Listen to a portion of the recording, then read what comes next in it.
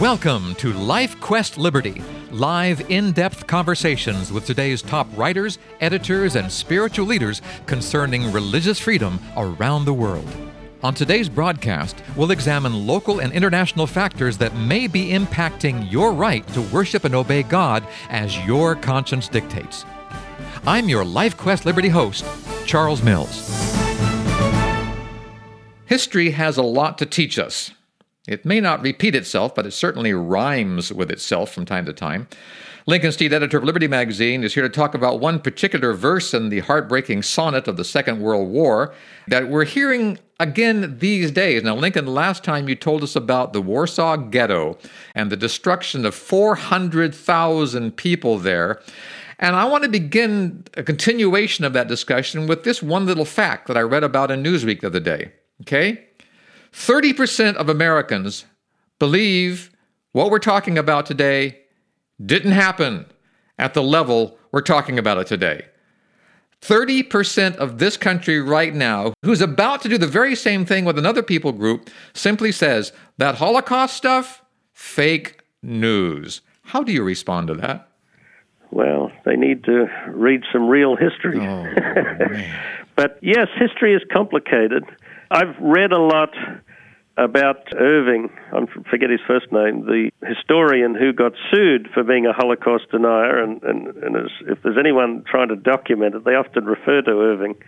I've listened to a lot of his presentations, and I don't pick up that Irving himself was trying to say that the Holocaust didn't happen. He was a historian that followed the facts. Mm-hmm. And there's two things going on there. First of all, the Nazis documented many things, but other things, even the final solution, they kept a bit quiet about. Yes, yes. So if you're just looking at historic records, you might miss some of it. Mm-hmm. Irving's point, though, I heard him say this, he disputes that 6 million Jews were killed. Mm-hmm. He said it was lower. It was, I think he says about 3 million. Well, when you're talking incomprehensible numbers... What difference does it make? I mean, there's still to be accuracy, but the essential point hasn't been changed. And one thing that he does point out that is worth remembering, and especially from Religious Liberty, the Jews were not the only ones killed in the horrors of World War II. Right. The Nazis freely exterminated physical and mental defectives, political enemies, communists, straight to the gas chambers, and religious dissidents. Jehovah's Witnesses were almost wiped out in Germany. So there was great religious animus even beyond the Jews. But it's as plain a fact as history. In fact, the more you investigate, as you've commented on even my descriptions, it's just stomach churning. Yes. The facts, it gets worse and worse if you really investigate. Once you get into that bestial level, nothing is unthinkable because it's just pure evil and debauchery. And this happened in a state-sponsored way in a supposedly civilized country of Europe. So to think that it's beyond any country or any people is to be naive. So when you say state-sponsored, you're saying that what happened was legal? Not only legal, it was mandatory, and that was the excuse of a lot of the war criminals who were executed, just following orders. Yeah. And, none of us should encourage each other or anyone else to be civilly disobedient lightly. I mean, we have, the Bible is very plain. We have an obligation toward duly set up rulers, even if in a dictatorship, I believe, a Christian is not called to be an enemy of the state. But when the state asks us or advances immoral, murderous policies, we have to speak up. We have to not cooperate with that. I think that's a principle that's been well established but forgotten by most people. And this is the reason to reiterate some of these things of the past, and that they creep in on people. We're in the middle of one now where it seems logical to defend our country, to close the borders, to cordon off certain groups, take the babies away from people who are a threat to us. And, at first it's just bureaucratic insensitivity perhaps, but there's a thin line when you get functionaries that are entitled and told do this, and after a while the baser elements of nature kick in. A country feels, the leaders might feel more empowered to be tough because the people want it, and off you go. I mean, we don't have necessarily anything quite like a malign Hitler in the West anywhere. That was what was special there. But we always have baser instincts of leaders who can encourage and in turn be encouraged by a bad response from their citizenry. And we need to be on guard against that. You know, when we talk about exclusion orders, we began this conversation on our last program and we're continuing it now. I look to the Bible to see if God ever had some exclusion orders, and I can find two places where he did. As a matter of fact, there was war in heaven, and what happened there, Lincoln? What was God's exclusion order, and how did that play out from heaven? Well, a third of the angels were expelled. Expelled. They weren't killed. They weren't gassed. They weren't destroyed. They were moved from one place to where? A newly created world. Oh my, how horrible is that? That was a theocracy where God was directly executing judgment. Mm-hmm. And, you know, we're naive to think that God isn't going to cleanse the entire universe of corruption at some point. Yeah. That point is not with us now. It's not given to us to think we act for God. Right. It's very plain. As Jesus came and told us in the Christian dispensation, we're to have love, to love our neighbor as ourselves, to love your enemies.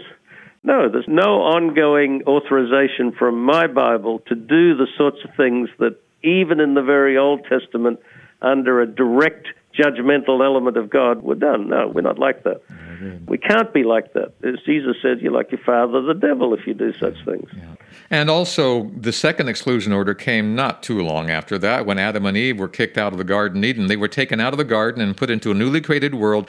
And what changed was that the Garden of Eden did not decay, but the world did. So in other words, God simply moved Adam and Eve out of perfection into imperfection. Again, he didn't kill them. He didn't slice them up. He didn't destroy them.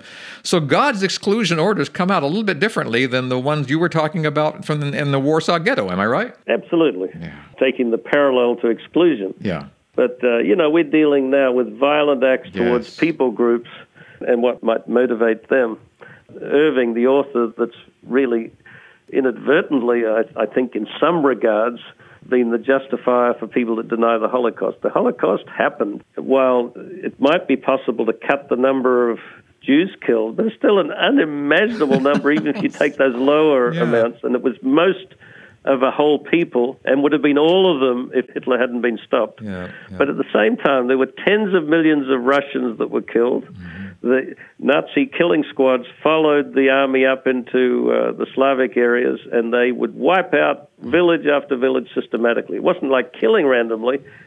No, it was to kill everything that moved in that village, because they were creating living room for Germans. They intended to settle. So they were replacing one people with another. Yeah. Sounds a little bit like settling the Indian lands to me. Yes. It was very systematic, very brutal. And yes, so peoples were killed on unimaginable levels. But with the Jewish people, it particularly had a malevolency, because there was a whole program to portray them as evil and as rats and vermin and all the rest, and as the perpetrators of every financial collapse and every scheme. Mm-hmm. There was a dual element to it. I don't know how easily you can determine Jewish ethnicity, but it wasn't that per se. It was if you were part of Judaism, a religious follower. And the Bible's very plain. You became a Jew by accepting the requirements of the law, just like you can join Islam or you can become a Protestant or whatever. Yeah. And then once they joined that community, then their bloodline was linked. But the Nazis had it to the vanishing point. In many cases, almost one drop of blood, and you could be condemned. Although there were some grand inconsistencies. There was a friend that Hitler had that he made him an honorary Aryan to spare him. But generally, there's this blood guilt that they visited upon a whole people and a whole faith group that we really should draw some salutary lessons from. We may or may not see it in quite the same way, but I'd like to do a program on it down the line, but I've noticed, I don't watch all the movies or read all the books that the young people are on about now, but there's a movie just come out called The Purge. And it's a futuristic society, well-ordered and well-ruled and all the rest, but every year for 4 days, people are allowed to run free, let off their emotions, kill whoever they hate. So there's mass killings for 4 days that are state-sanctioned. All I think of is in Esther and Ahasuerus' time, in the Old Testament, where the Jews were fair game for a certain time period. They were to be killed freely, and they saved themselves by defending themselves. And I read in the Bible, Jesus spoke of it, and in Revelation it says, the day will come when people think they're doing the very will of God to kill you. I think that is the purge.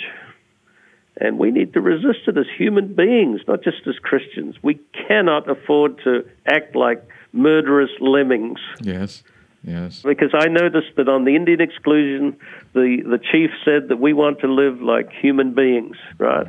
And there was a statement during the Warsaw Ghetto where they said this. One of the Jewish groups that were fighting, they said, Jewish masses, not religious mass, the group, Jewish masses, the hour is drawing near. You must be ready to resist, not to give yourselves up to slaughter as sheep.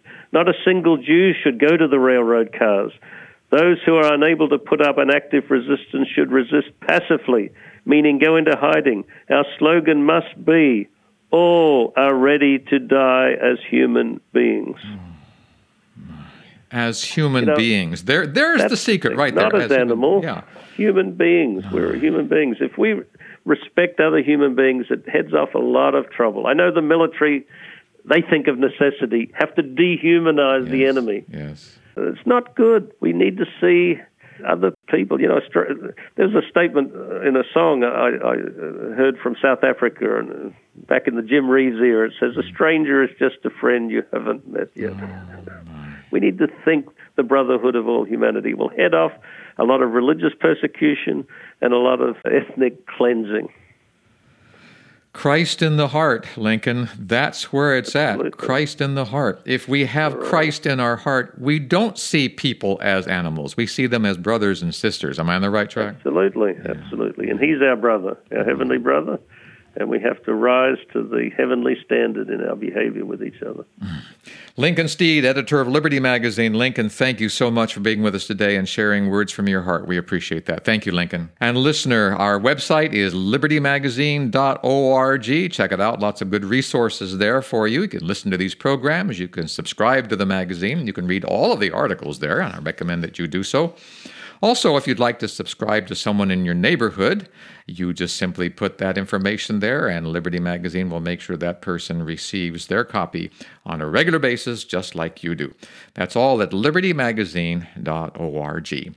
Until next time, we just need God's love. That's all there is. Until next time, this is Charles Mills, along with Lincoln Steed, inviting you to rest in the freedom of God's love. Goodbye, everyone.